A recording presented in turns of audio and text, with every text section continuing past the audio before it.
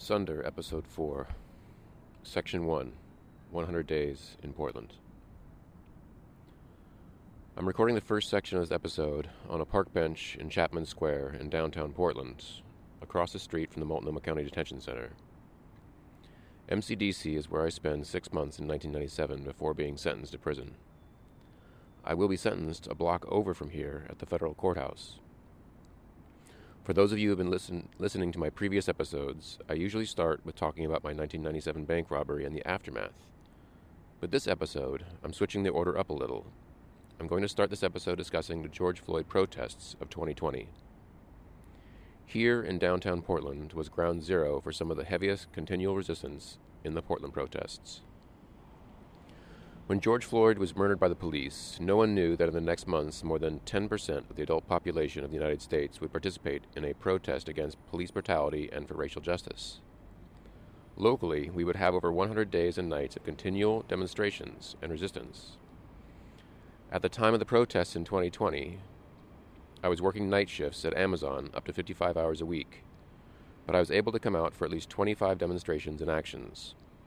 I felt strongly that it was important to take a stand against rampant cases of police murdering people generally, and people of color specifically, in disproportionate numbers. Clearly, a lot of Portlanders felt the same and wanted change, real change that politicians and our system is not ever going to provide. There were a lot of different actions one could attend. As a family, myself, my spouse, our at the time 16-year-old son, we could go to a street corner during the day and hold signs and banners in front of a neighborhood church with others and encourage drivers to honk or show support. I attended a number of rallies and mass marches where speakers exhorted the crowd, and then as a group we marched to a rally point in the city. And I attended some of the nightly protests in front of the, quote, Justice Center here in downtown Portland, where the law enforcement fired flashbangs, tear gas, pepper ball munitions, quote, non-lethal munitions, and used sonic LRAD attacks. The same law enforcement that slashed protester tires, scooped up cell phone data, and kidnapped protesters off the streets in unmarked vans. I got my own dose of tear gas and pepper ball fragments at some of the downtown protests, though by no means much compared to many dedicated and serious protesters and activists, some of whom suffered severe injuries at the hands of the police. Coming home, the first thing was to wash clothes and shower to get the stink of tear gas off. Whenever I or Ms. Sunder would go out while the other was at home, the person at home would wait with secure comms networks, encrypted networks, of support built during the protests to hear that folks got back safely, or else provide or direct pickups of those in need of assistance. Ms. Sunder attended a number of the protests as well, including one of the neighborhood actions as a volunteer medic.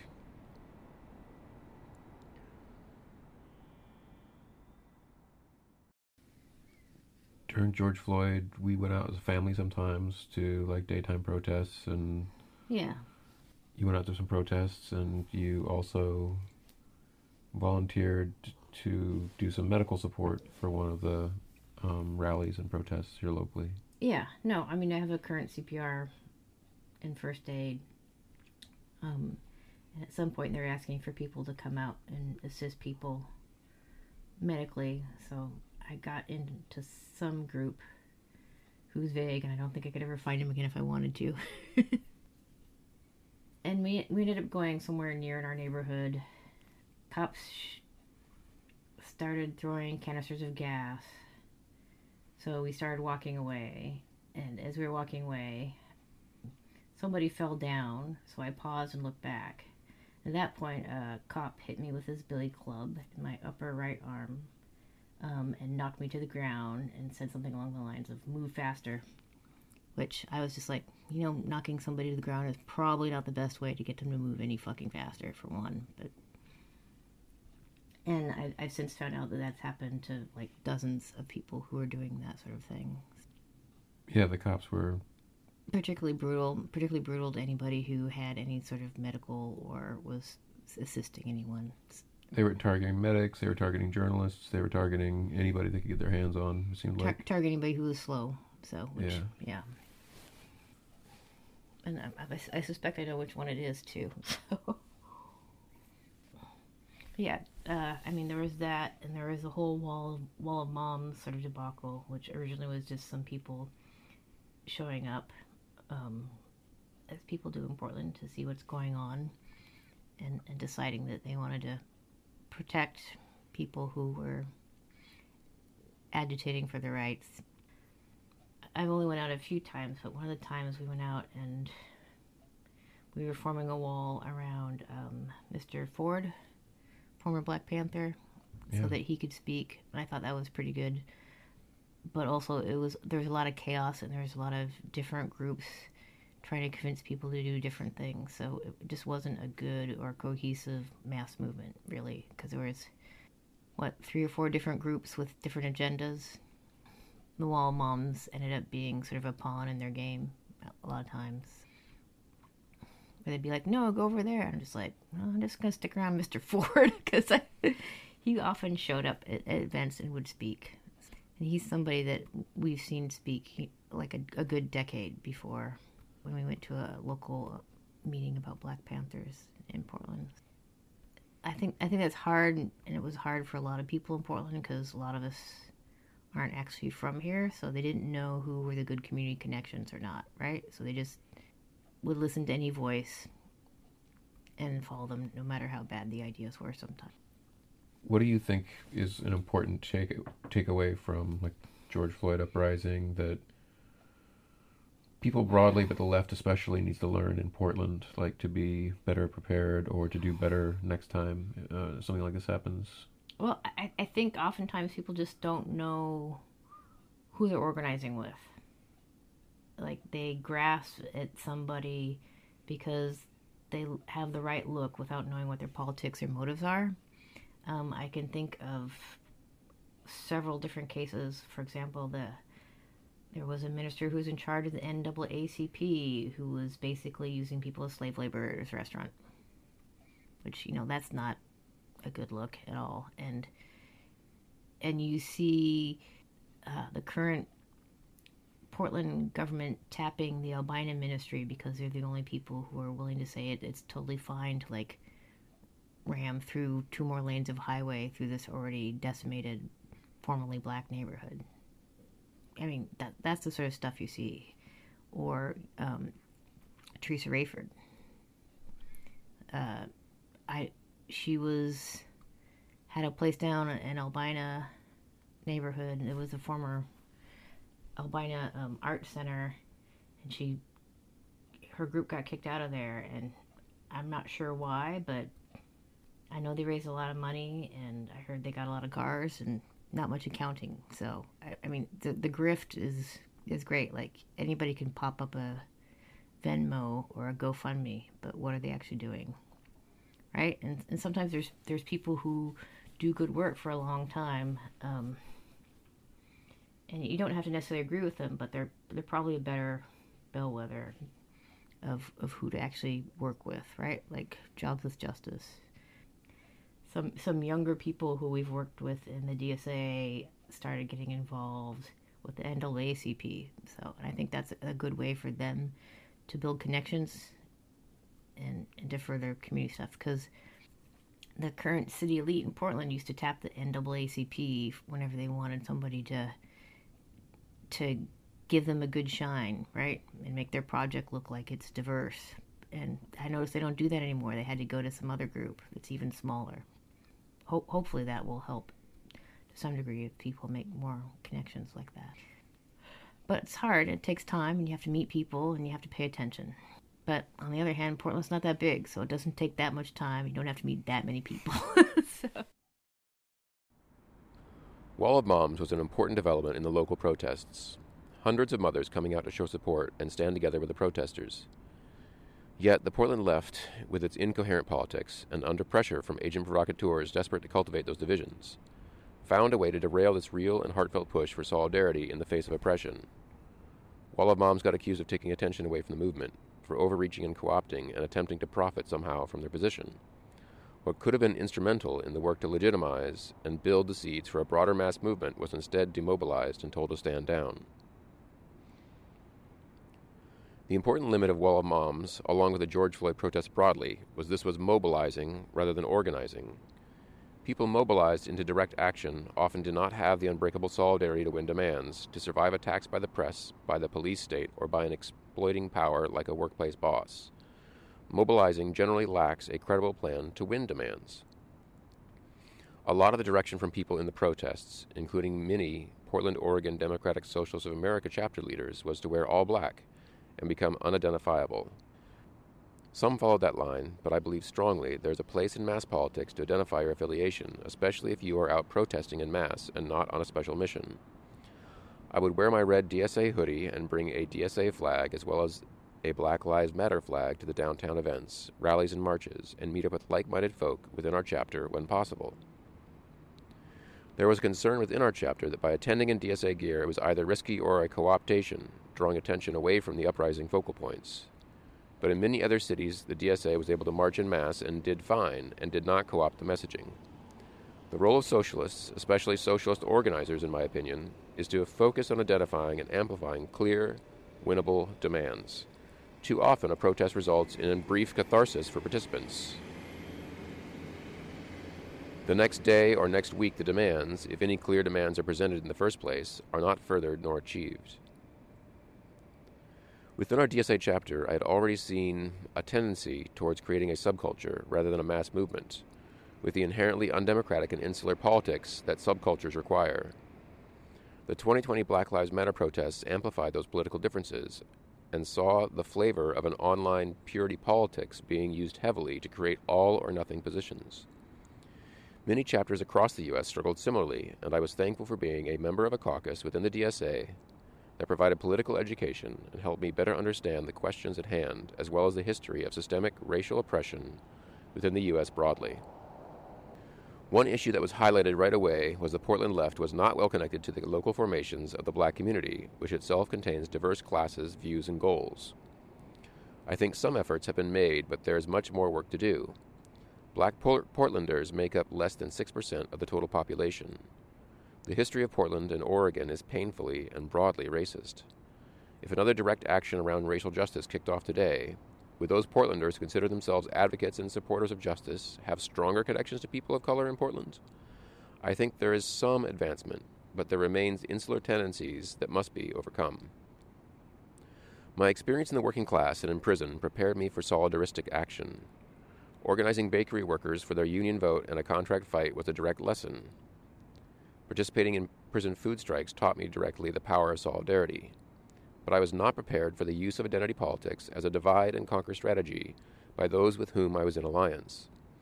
I found some members of my own DSA chapter, in my opinion, substituting political arguments for identity-based arguments.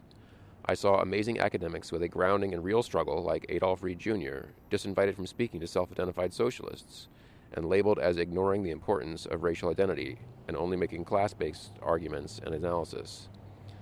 I was used to the state or the boss using identity as a weapon, not us doing that to each other. It was incredibly frustrating to see progress and clear demands stalled and derailed by infighting and positioning, and to see clout chasers and self-promoting grifters work to personally profit off the Black Lives Matter protests at the expense of forward motion on winnable demands. I was shown in real time the need for political education and organizing within the left. Identity and the history of racial and gender oppressions must be acknowledged and understood. Ignoring or dismissing either causes real damage to organized struggle. But at the same time, identity politics is unable to win any demands as a primary organizing factor because wins require majority positions, and identity is too often a tool used by the oppressors to divide and conquer. The larger the base of a mass movement, the greater the power of that movement. In the same way a prison strike is prisoners versus captors, and a labor strike is workers versus bosses, the central role of class is the water we swim in, and is the organizing principle of our social hierarchies of oppression. The challenge is to acknowledge identity and then integrate struggles to find common cause in a larger movement, a larger identity. Let's talk about law enforcement in Portland. Police locally had been investigated by the Department of Justice in 2012, which found Portland officers disproportionately used violence against people undergoing mental health crises. A settlement in 2014 with the DOJ found the police locally unable to comply with the terms of the settlement for nearly every year afterwards. In 2020, the police themselves documented over 6,000 use-of-force actions against protesters.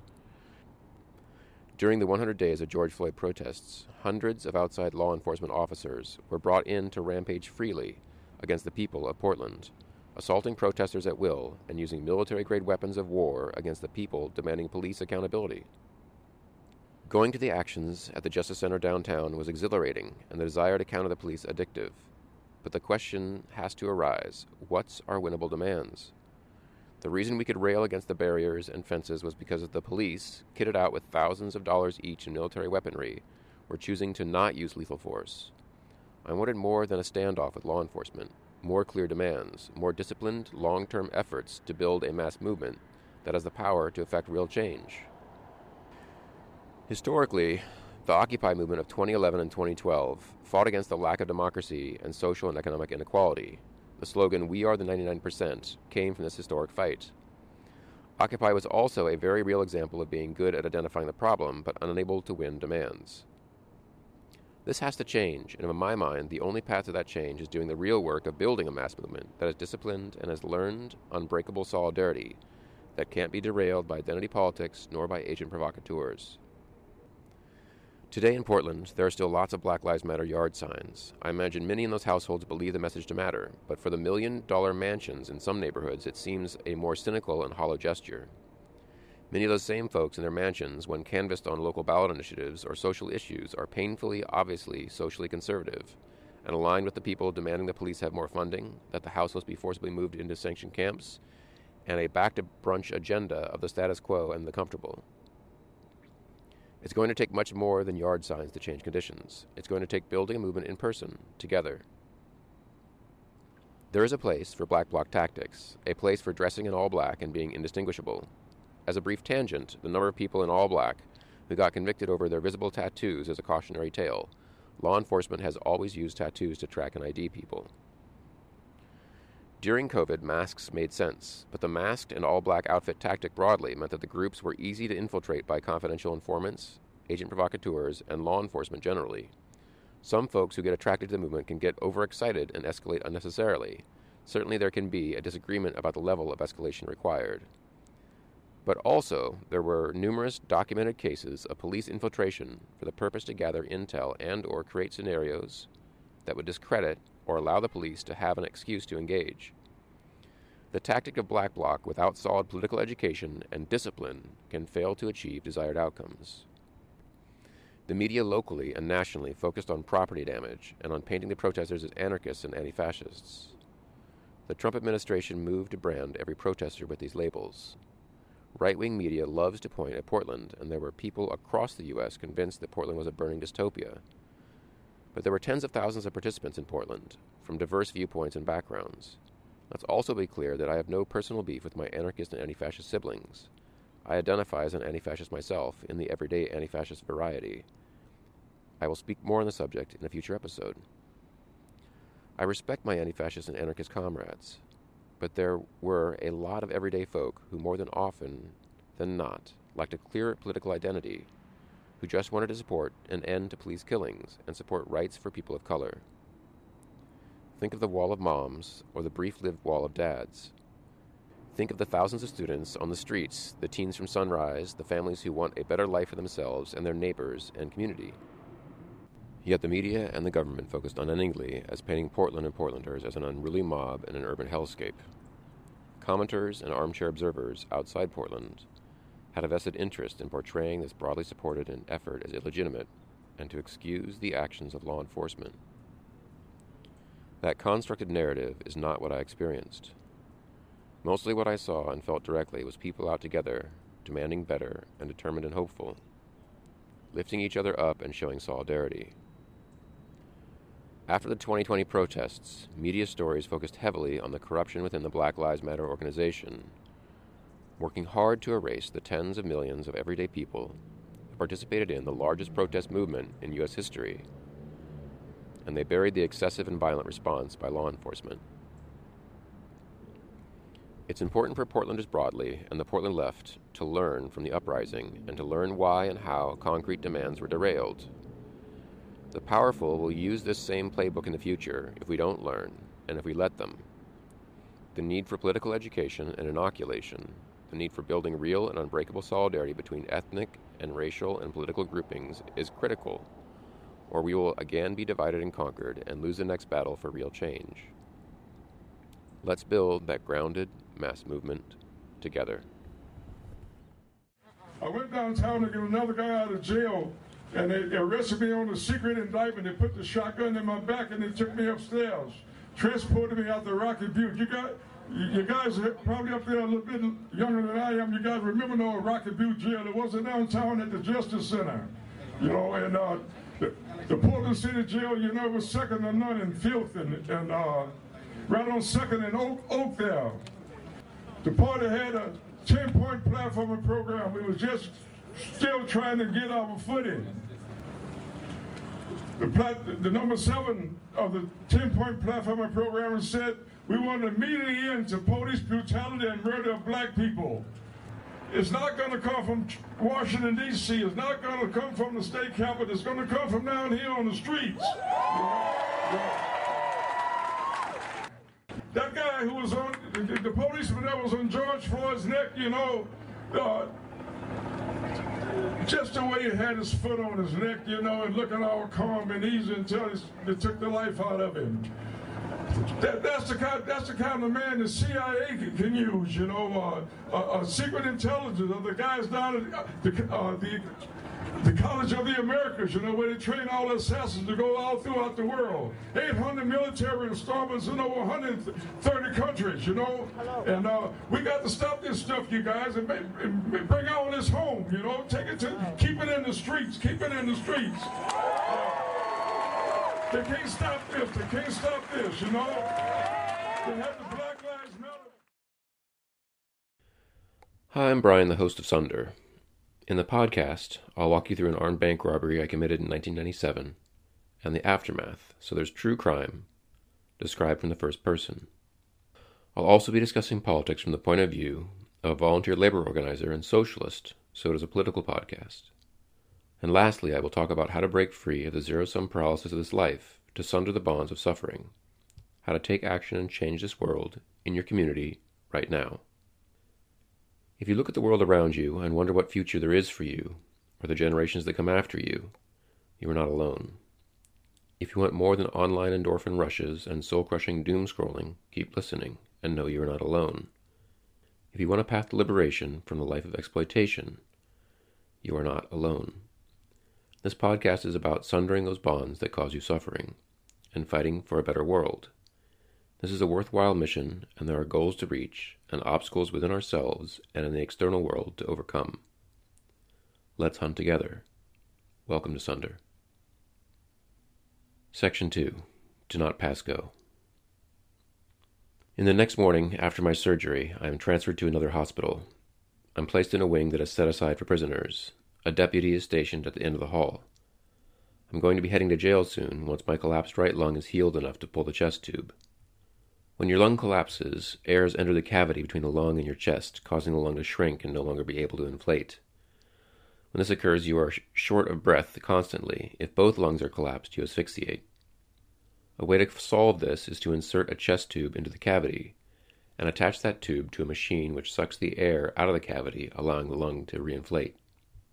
The machine, the size of a large router, makes a wet gurgling sucking sound attached to the foot of my bed. I'm on pain meds and on a long chain shackled by one ankle to the hospital bed, just long enough to allow me to shuffle to a bathroom inside the hospital room. It is 1997. The World Trade Centers are still standing, Bill Clinton is president, and no one knows what Google is.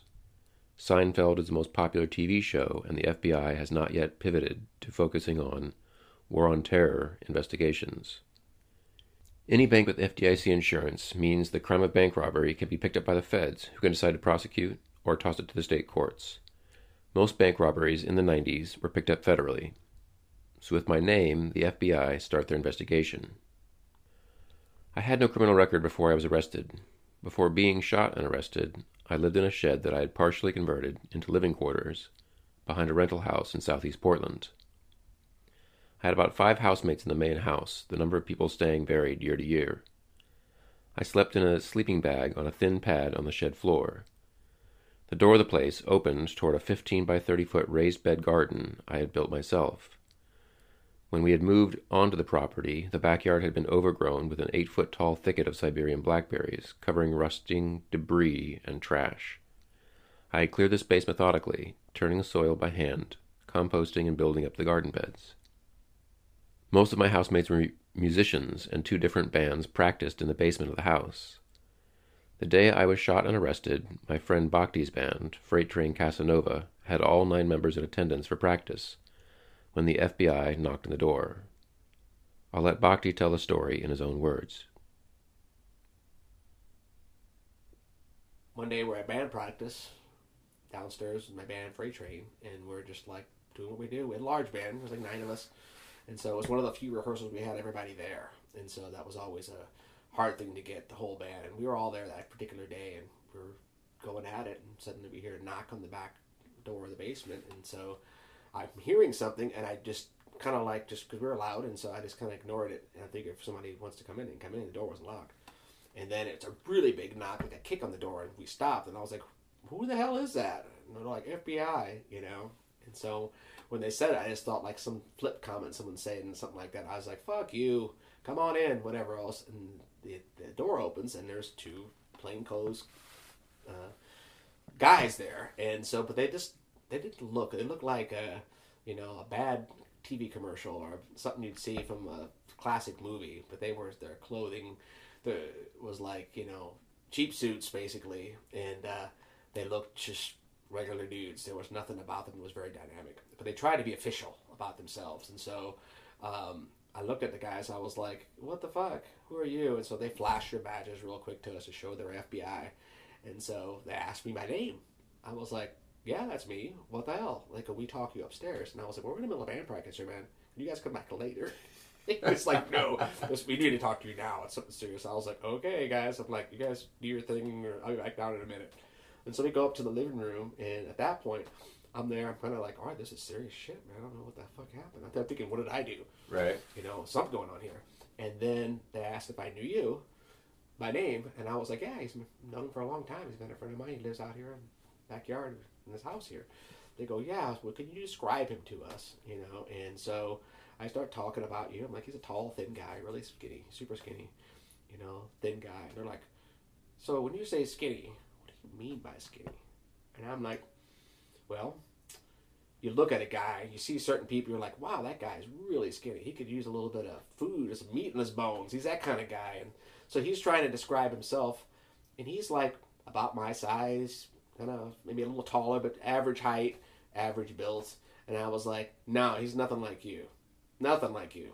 And he's like, well, I mean, you look at the guy, I mean, here he is. I go, if I would look at you two, I'm like, he's short, you're kind of average, stocky built. That's what I see. You're not tall, thin at all. It's completely different. You got the wrong guy. It's not the right guy. He goes, well, the description we got here was short, stocky. He's got a middle height, maybe 6 foot, medium build, square. I'm like, wrong guy. Sorry, you got the wrong guy. So whoever you busted, that's bad for him, but that's definitely not Ryan. So we're done here. And he was like, no, you're not going to describe him. And he started like bringing up more things about you, where you worked at, just a few other things in general. And I was like, yeah, he definitely works there. Yeah, he definitely does that. Yeah, he's there. But that's as far as the description goes, maybe it's somebody else that works there. Maybe he used his name, but that's not the guy. So he's like, well, okay, we'll finish the questions. And at the time, it was like some of the questions they asked were really stupid. And so I was very flip with them, I noticed at the time, because I didn't really care. And I thought when they described your description, they had the wrong person. Right. So everything from that place on became, you're idiots. And they were super funny, because they were just like, every time I'd said something, they would confer with each other and then come back with another question that was like, I'm like, I can hear what you're saying over there. I'm in the conversation. Because sometimes I'd be like, no, that's not it. You're wrong. No, he didn't do that either. And then they'd be like, oh, really? Like, well, I thought he was like a tall or whatever else. I'm like, no, wrong. Like, and I'm just completely interrupted. They're like completely in. And so I thought, what a bunch of idiots are working for the FBI. Like, unbelievable they hire people like this. So they left. Didn't think anything about it. And so we went back to practice. And I was like, that was weird. Some guys, they had the wrong. I thought my roommate robbed a bank or some shit. I don't know what the hell's going on here. They're asking me these weirdest questions. And so I didn't think, I said, I'm going to tell him when I see him. But he's going to be like freaked out that somebody used his name. And so later on that evening, we're sitting down, hanging out in the living room, and we're watching some on TV, and the commercial break comes on, and they talk about, hey, the latest thing happened tonight, whatever else, bank robber on a bicycle, whatever else, and they're talking about stuff, and I'm looking, And I realized I'm looking on the TV screen, and lo and behold, I see my roommate Brian on a bicycle riding down the road, and some cops from a distance. They must have had a helicopter or something when they got the shot, but you can clearly see he's here. There's the cops coming at him. I was like, holy fucking shit. Then they showed a photo of you after the arrest on the TV, and I was like, oh my god, this is really happening. I can't believe it. I was just floored. I was speechless for the night. And but you were nowhere to be found to talk to. It wasn't for like, I want to say it was at least 2 weeks maybe after you got out of hospital and they had you in lockdown in the city downtown. I came to go see you down there. Yeah, at like, MCDC. Yeah. Yeah. And the first thing I did when I saw you, I was like, you fucking idiot. Yeah. Because you had talked about things, but I didn't put A, B, and C together. You were like, had a plan. I didn't realize it was this plan to do this, but you had said you had a plan to make some money. You were going to try to get paid and like get out and do things. And it just, I never correlated that you would actually go through with something to this extreme and rob a bank. And so when it happened, I remember just being just completely floored and blown away. And, you know, you handled it better than most, I guess, in that situation. But like, you know, the things you told me later about it and how you weren't going to get killed and you weren't going to go alive, you know, let them take you alive and all that, and how you changed your mind. It really put everything in perspective to me of like who you really were as a person. I had known you well enough to know that you weren't suicidal, but you were also fed up and you were also done with the status quo, and you had worked really hard for a long time at the sushi bar and at the bakery of the two jobs that you were at, and both jobs you were at for lengthy times. You weren't like, you're not the kind of person that just kind of goes from one job to the next. And so I knew that about you, but you also were like, you were a planner. You'd come up with a plan and you'd execute if you know, and you'd think all the angles that you could think of. You know, I missed quite a few. You missed quite a few. There were some key things now we found out later about how they handled things that if you had known, you would have not done the way you did them. But then you just don't know. Had you even got away with that, would that have stopped there?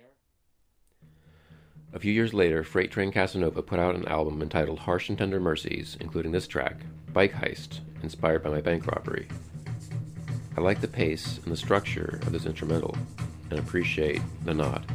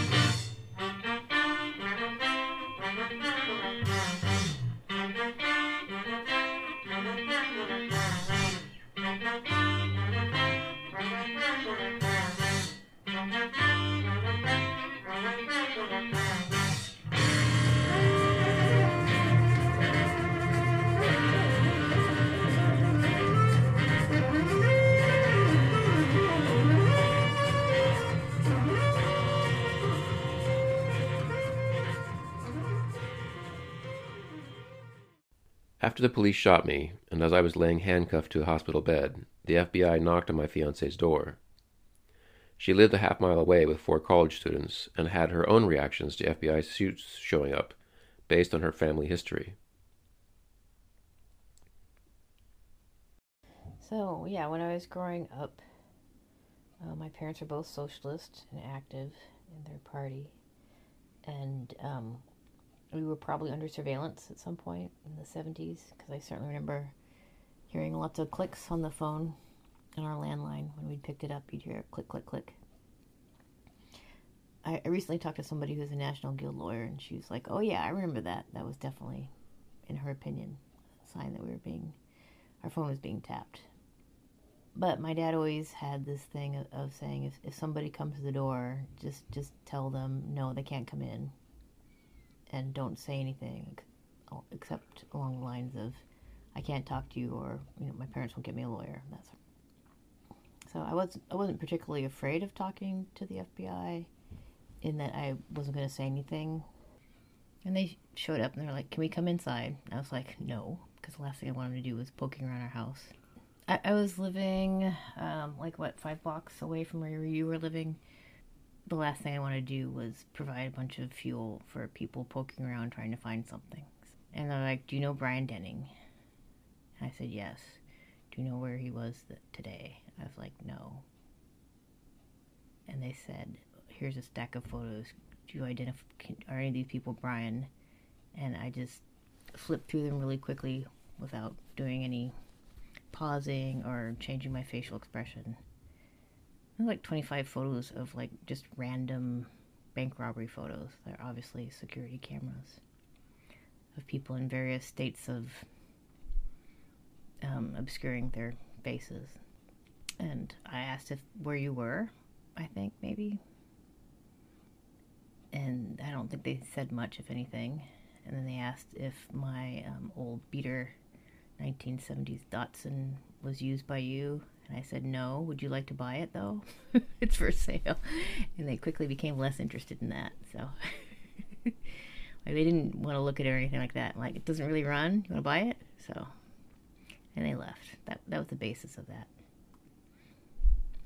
I can't recall exactly what happened next in the timeline, but I did get in touch with your lawyer at some point, Stephen Wax. My public defender. Yeah. Yeah. Because since it was federal, you were assigned a public defender. And they actually had somebody who was an investigator that was working with them as well. Had quite a few conversations with. But that week, I was still taking chemistry classes at Portland State. And there was somebody who I was studying with. And I said, I think my boyfriend just got arrested for bank robbery. And she was like, get away from him now. And I was like, I don't know about that. Because it seemed like you kind of were in a desperate state, to say the least. So. Yeah, I mean, it's not the worst advice generally to tell someone this person seems destructive, and maybe that's a bad. Yeah, I know it's not, but I think I had some falling out of friends after that too, because they're like, "What is she doing? I don't want to be around this mess," sort of thing. Yeah, and how did your parents react to the whole thing? Oh, they weren't thrilled, obviously. Oddly enough, my mother was more into it than my dad was. My dad was more like, oh, this seems like a bad idea. And then you reached out to my parents. And then I reached out to your parents. And I knew you didn't have a good relationship with your parents, but I figured they should at least be informed. And that was probably one of the most awkward phone calls I've ever made. Yeah. Because I called up your house and I said, hey, this is my name. I'm dating your son. And I just found out that he was arrested and he's in Multnomah County Jail. And here's my number. Please give me a call if you come into town or if there's anything you want to discuss. And I basically got yes, no from your dad. And then found out later they drove down from Seattle area, stopped and talked to the cops and left. I'm like, well, that's a great relationship. So glad I reached out. Yeah. One of the things that I did that people often don't think about, particularly when there's a crisis, is I wasn't sure what was going to happen, because when there's a complicated legal issue, you just don't know. Yeah. But I was able to reach out to the board of lawyers in Oregon and say, I have questions about this particular case. And they connected me with a lawyer who did those particular cases. And they actually gave me some pretty decent advice. Like, this is probably what's going to happen. You don't have to hire a lawyer because one will be appointed to him. That sort of advice. And they gave me decent advice about what I was obligated to say or not say, depending on what I knew. And frankly, I didn't know anything about what was going on, so that made it a little easier. But people often get married in cases like this, so they don't have to testify against people, but that wasn't the case in this case. So Right. anyway, that part was interesting, and I've given that advice to like hundreds of people over the years. It's like, we have this complicated legal problem. Have you discussed talking to the lawyer's board and maybe getting somebody who would actually give you legal advice rather than just asking all your friends and talking to cops, for example. The FBI suits also show up at the bakery where I had worked for nearly 2 years and question the shift manager about me, trying to build a picture, seeing if they can glean anything which can connect me to other robberies or criminal activities. There's nothing here for them to glean. I never discuss any crimes I committed successfully as a rule, and hadn't said a thing to coworkers nor anyone else about my bank robbery plans.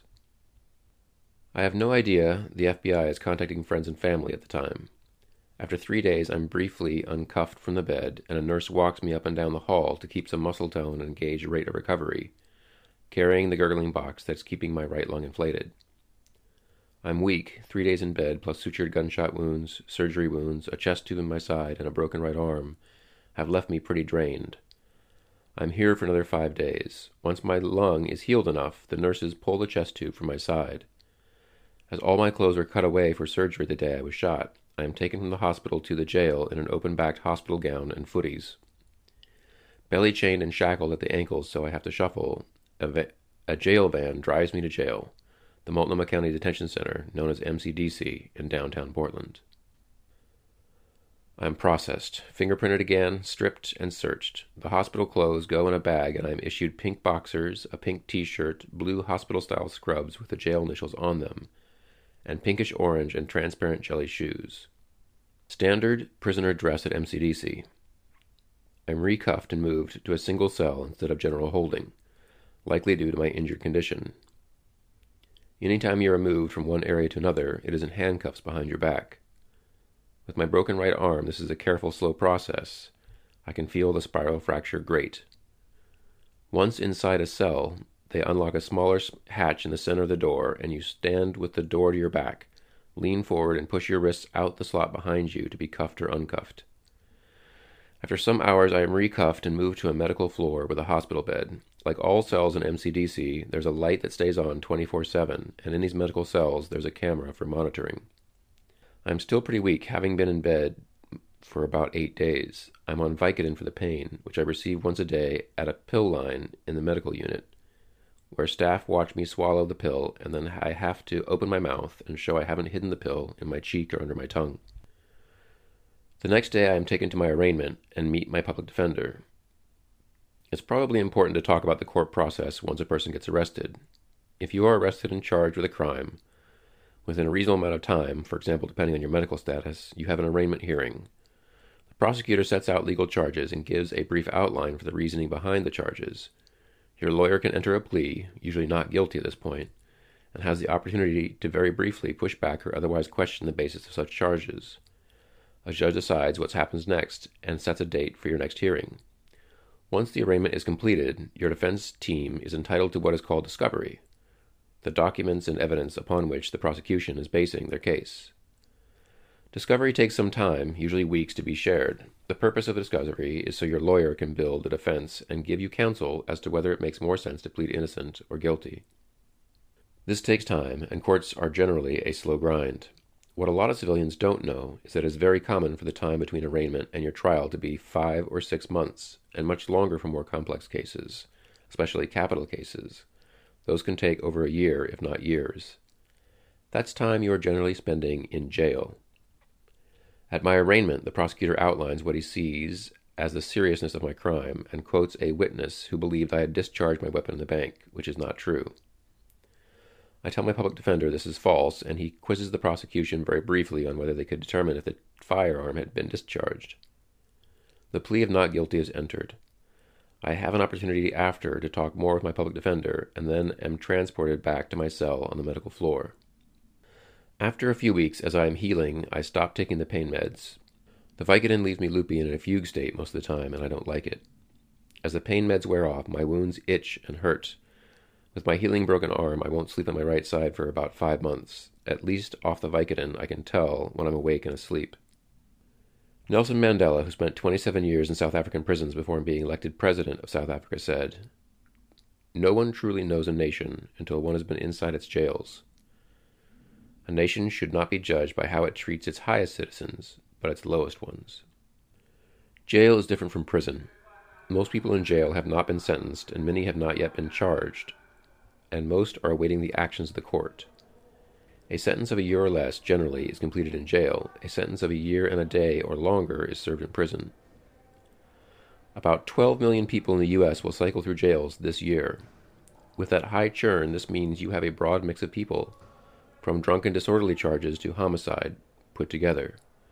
Jail populations are in flux, usually waiting for the process to move them on to prison or to release them. People in jail often watch their plans and their lives outside of jail fall apart. Their familial ties, relationships, jobs, housing, property, all in free fall and often largely out of their control. Some in jail are put to work, but many are simply in limbo, stewing in their own thoughts. This time to stew and not much exercise can create tension and conflicts. On top of that, local jails often vary widely, but most are not well funded. Food and conditions can be rough. I'm transferred a few weeks later to a regular housing pod, which means first going back into a regular holding cell. This is the worst and most chaotic condition in the jail. A holding cell usually contains 5 to 30 prisoners.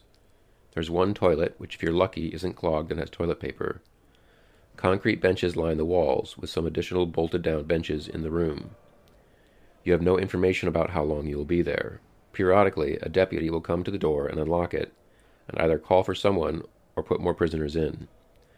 The cell smells like stale sweat, bad breath, and fear and piss and shit.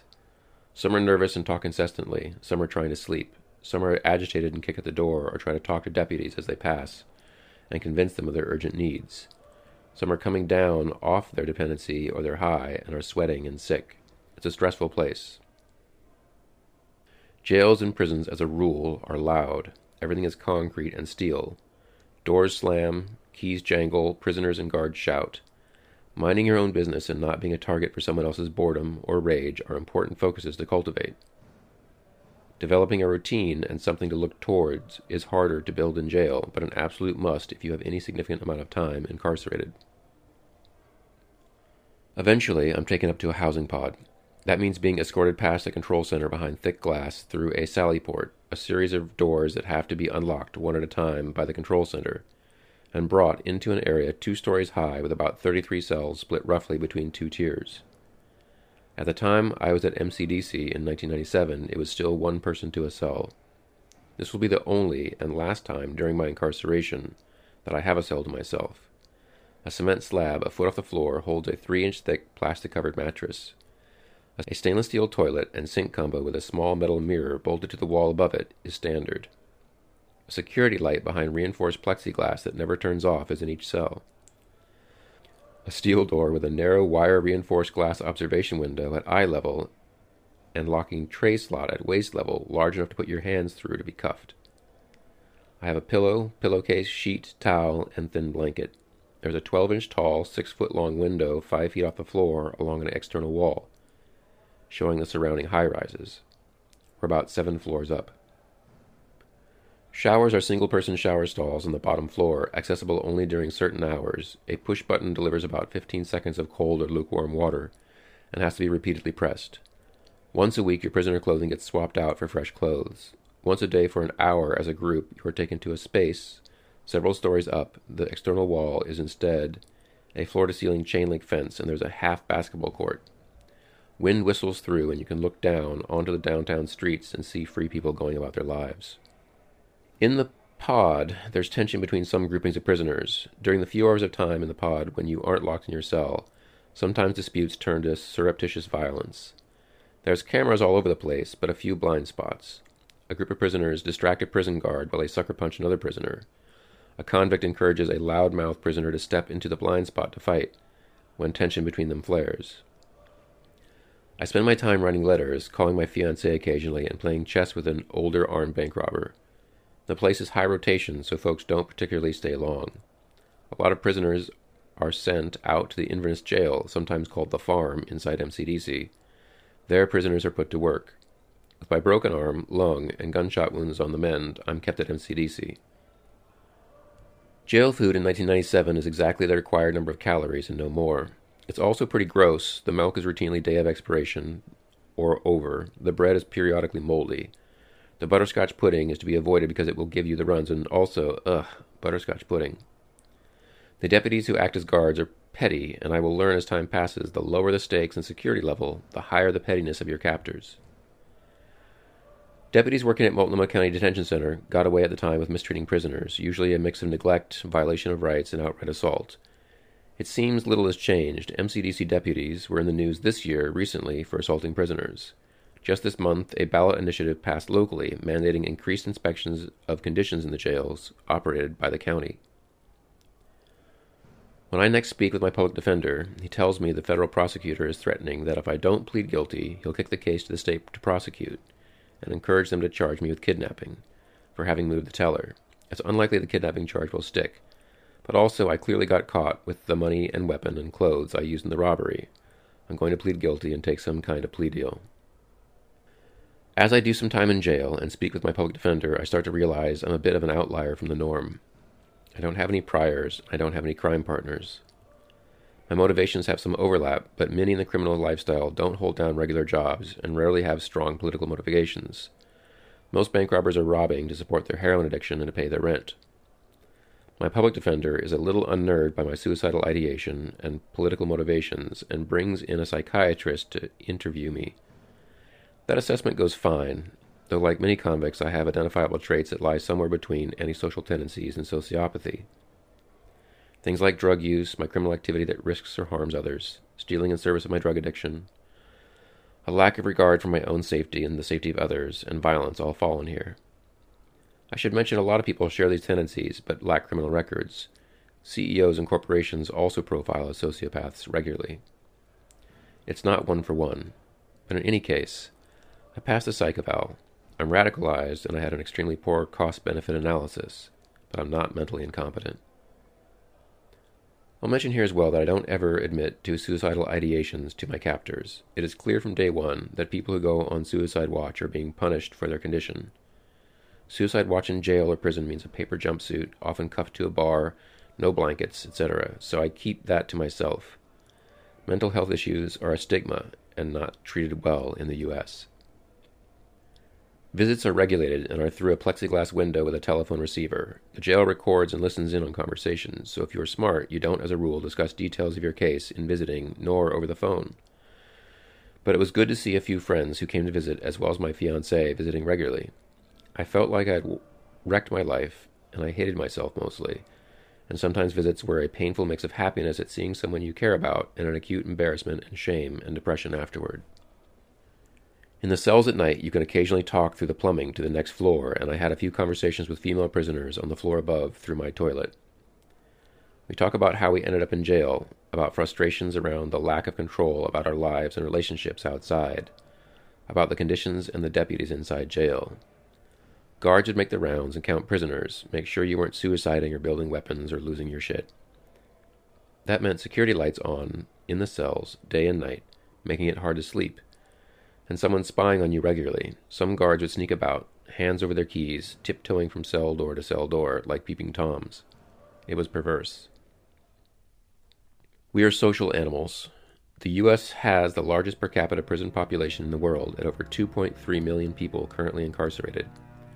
And as a nation, we use solitary confinement quite commonly as a form of punishment. The United Nations identifies prolonged solitary confinement as a form of torture that can cause permanent psychological damage.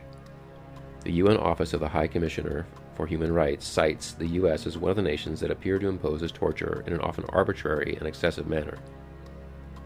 This isolation, this dehumanizing and psychologically debilitating effect bleeds into our society broadly today. Chelsea Manning, the Iraq War veteran who was imprisoned for releasing data including video proof of U.S. war crimes, and later pardoned by Obama, spoke on the effects of isolation from her own experience as a former prisoner and in the context of people's behaviors post-COVID lockdown. She flagged the profound psychological impact of increased isolation.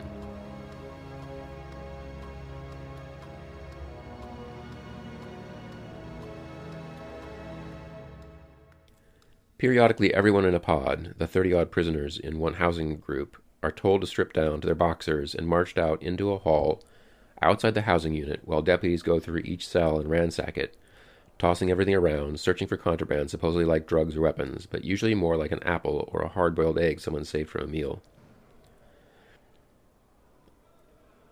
It's a reminder of your status and that anything you possess can be destroyed or tossed, including your letters from your attorney or loved ones, your photos, legal documents, and books can be taken or wrecked. This is your captors reminding you that you have only the rights they choose to respect. It's them flexing their control and power. One day in the pod, they announced the search and we're all marched out in our boxers into the cinder block hallway, our backs against the wall. A deeply tanned deputy with a cop mustache, aviator sunglasses, and his pants tucked into his combat boots has a full-size but clearly young female German Shepherd on a leash. He starts telling us about how we had better stay up against the wall and keep our hands covering our crotches and do not fucking move because his dog will attack us and bite us if we move an inch. He's going to run the dog past us to sniff for contraband. The dog whines and is clearly nervous, excited, and being trained. As the deputy is saying all this, the German Shepherd squats down and she takes a huge runny shit in the middle of the hallway on the waxed floor tiles. The powerful smell wafts down the hallway.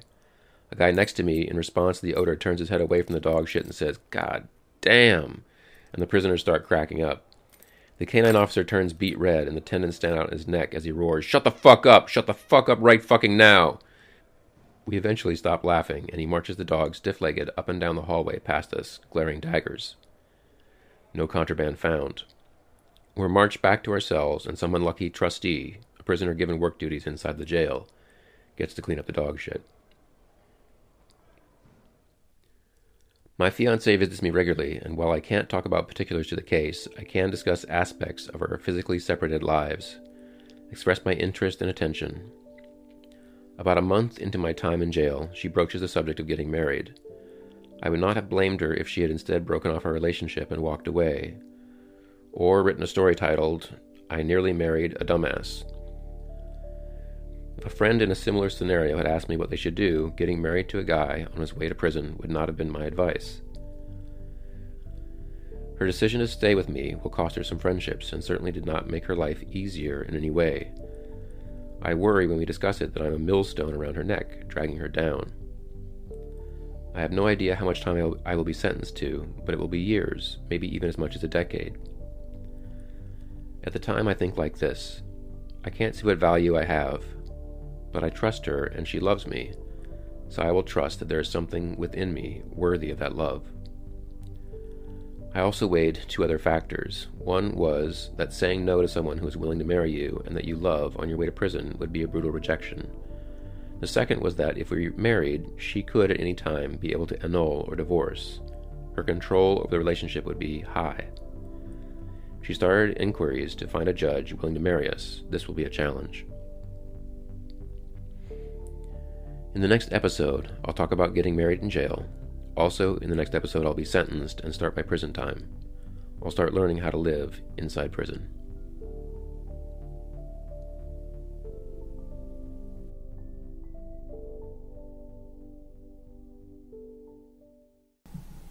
We say that we must come to know the difference between mobilization and organization because the enemy will use mobilization to demobilize us. Mobilization is very easy. Very, very easy. Because since we're people who are instinctively ready to respond against acts of injustice, anytime there's one little act of injustice, we can blow it up and we'll find people who come and make some mass demonstration around it. Miss Sally lost her job. Let's rally. She'll get her job back. People will come and rally. So-and-so got kicked out of school because the teacher's unjust. The people will come and rally. They will come to rally at issues. And this is what mobilization does. It mobilizes people around issues. Those of us who are revolutionary are not concerned with issues. We're concerned with the system. The difference must be properly understood. The difference must be properly understood. Mobilization usually leads to reform action, not to revolutionary action. We must know clearly the difference between mobilization and organization. One of the characteristics of mobilization is that it is temporary. Organization is permanent and eternal. Clear differences must be made because the unconscious can usually be captured easily around one-issue items, around mobilization items, but it's hard to catch them around organization. But these unconscious must be brought to organization. We must transform mobilization to organization. We say the enemy will come and use mobilization to demobilize us. If we're not careful, we allow mobilization to become events. The struggle is never an event. It's a process, a continual, eternal process. Section 3. Liberal Subjects to Paralyzed Virtue Hoarders and the Antidote. Many folk in the United States show a pattern of springboarding from considering themselves broadly as someone raised in a liberal society to a radicalized state defined by its being to the left of organizing a mass movement. A safe position that cannot be criticized for compromise nor for mistakes. A position of unassailable virtue, often characterized as having never held, sought, or built meaningful power to change conditions, so therefore never risking an error or in failing. Some of this virtue signaling makes sense in the perverse terrain of online spaces, where negging the slightest flaws of others is rewarded. But that tendency on the ground can lack constructive purpose and can allow people to justify extreme positions which don't actually result in moving an issue, winning a demand, or building a mass movement. In reality, a position like this can be counterproductive and alienating to regular people. An example of this is in a subset of responses on Twitter to announcements of workplace actions, statements along the lines of, "Since reparations for slavery and colonialism have never been enacted, I feel no need to respect a Starbucks workers' picket line. If you can't step up for my struggle, why should I care for yours?" The mental gymnastics required to find fault with the picket line or boycott here while claiming to take the most left position, it's not only anti-solidaristic, it's also an antithesis to actually building power. I've struggled in my life with the desire to see myself as a good person, and in some way being a convicted felon, and reviewing an unvarnished personal inventory of past actions relieves me of that burden. I am not a good person per se. I can strip the illusion of goodness away, but I can also acknowledge that in the end, I'm just a person. I can avoid the need to identify myself as a bad person or wallow in self-recriminations, and instead accept myself with the understanding that most people are a mix of motivations and values and actions. Direct action is defined as, quote, the use of strikes, demonstrations, or other public forms of protest rather than negotiation to achieve one's demands, unquote. COVID lockdowns, combined with the broad outrage at the unwillingness of the militarized police to have any accountability, resulted in a perfect storm of direct action as a release valve. But it is important in my mind to identify the real, serious work that actually gets the desired outcomes. Direct action is a tactic, but tactics are only effective when informed by an organizing strategy. You can win all the battles and lose the war without a strategy.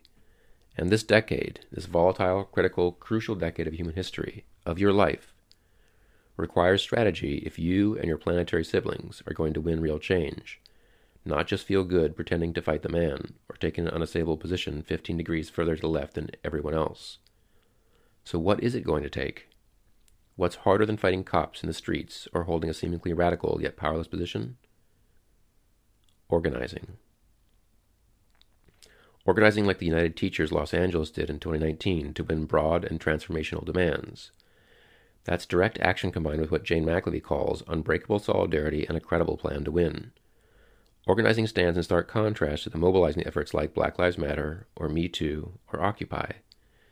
These are also characterized by direct action, but lack the coherency and were easily undermined as a result. Interacting with strangers in person to organize together is the most grounding and simultaneously radical act you can undertake, in my opinion, and the forge of real political education. If you want to build real people power in your community or in your workplace, it requires connecting with other people. Organizing skills are practiced and honed in listening to and speaking with people. The listening part is especially important because few of us have anyone in our real lives that hears us and cares about our thoughts to any degree. We are an atomized and isolated people, especially so in this age of the internet. An organizing axiom is that organizing is 80% listening, and this is true. Speaking with others in person can disabuse you of many assumptions you may have and cleave through your theories regarding people. As you practice this skill with real love in your heart, it means meeting people where they are with a minimum of preconceptions. I emphasize in person because there are tendencies online which are inherently anti-solidaristic and dehumanizing. In reality, a promise or pledge made from one person to another, face to face, simply carries more weight psychologically and emotionally for most people. It means you are both real. In this age of exceptional emotional and intellectual isolation, our power as human beings is to defy the dehumanization of capitalism and connect with other human beings.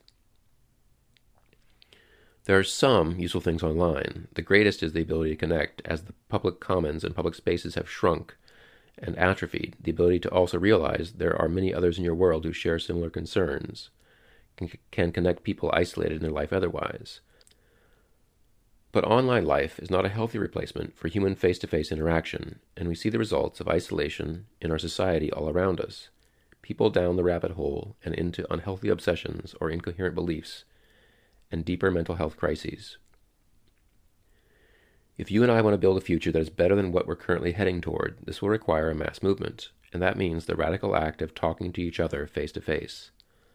A way to do that is through door knocking and having interactions with strangers, not just those who have self-selected to share your personal views. Tabling, setting up a table with information which opens the door to a discussion, is also very useful for the same purpose. It is important to recognize that the purpose of the interaction is not sales and not, quote, winning an argument. It is instead using open-ended questions and listening to have an organizing conversation, where the person decides for themselves what is at stake and what they want to do about it. This kind of conversation takes practice and preparation, framing the questions you are asking in a way that stimulates thoughtful response and really truly stopping and listening to what the other person says. But this is the work: building connections, circles, and community, bringing people into contact with a concept or idea that empowers regular people to have agency in their lives and organizes the working class into a coherent, disciplined group with unbreakable solidarity. It doesn't happen without conversing with another human, risking their disapproval or rejection or judgment, but in that risk also opening the opportunity for connection, collaboration, and solidarity.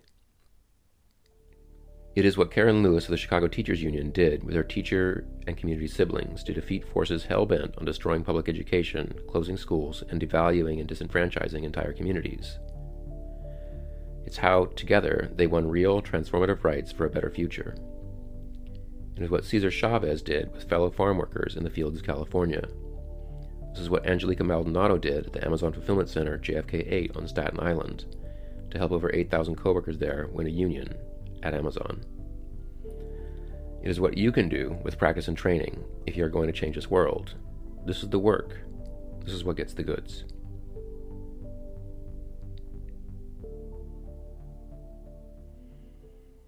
All right. I'm going to engage in some housekeeping and acknowledgments for a minute. This episode took longer than I thought to write, edit, rewrite, and record. I appreciate your patience. I will work to get more episodes out sooner than the last. I will also get some Patreon episodes and content together. I'm still building my podcasting chops. I want to express my appreciation for the podcast FOH, an acronym for Front of House, and the host's kind shout-out to Sunder. I had an opportunity to meet Lillian of FOH last month. As someone who has worked nearly a decade in BOH or back-of-house service industry jobs, I recognize the brutal emotional and physical toil of front-of-house, customer-facing work. That's partly why I stuck with back-of-house, as dealing with the boss is usually tiring enough, let alone customers. I also want to express my admiration for the hosts of FOH ability to discuss and riff off each other organically. I script out each of these regular episodes and worry over each sentence. Bearing one's soul is an exercise in bravery, and Kelly Sullivan and Lillian Devane make it look effortless. I encourage you to check out FOH and to subscribe to their Patreon. The next episode of Sunder continues to move the story forward. Subscribe and catch the whole tale. There's more to this story of bank robbery and politics and taking action in a troubled world. You can help me by rating and reviewing the podcast. Send a link to the podcast to a friend. Sunder is written, edited, and produced by Brian Denning. The theme song is by Holy Sons. You can contact Sunder at podcastsunder@gmail.com. Support the work being done here by subscribing on Patreon. Even better, become a dues-paying, participating member of your local DSA chapter. You have the ability to be brave and create a future with your siblings on this earth, a mass movement that changes the world. Good hunting.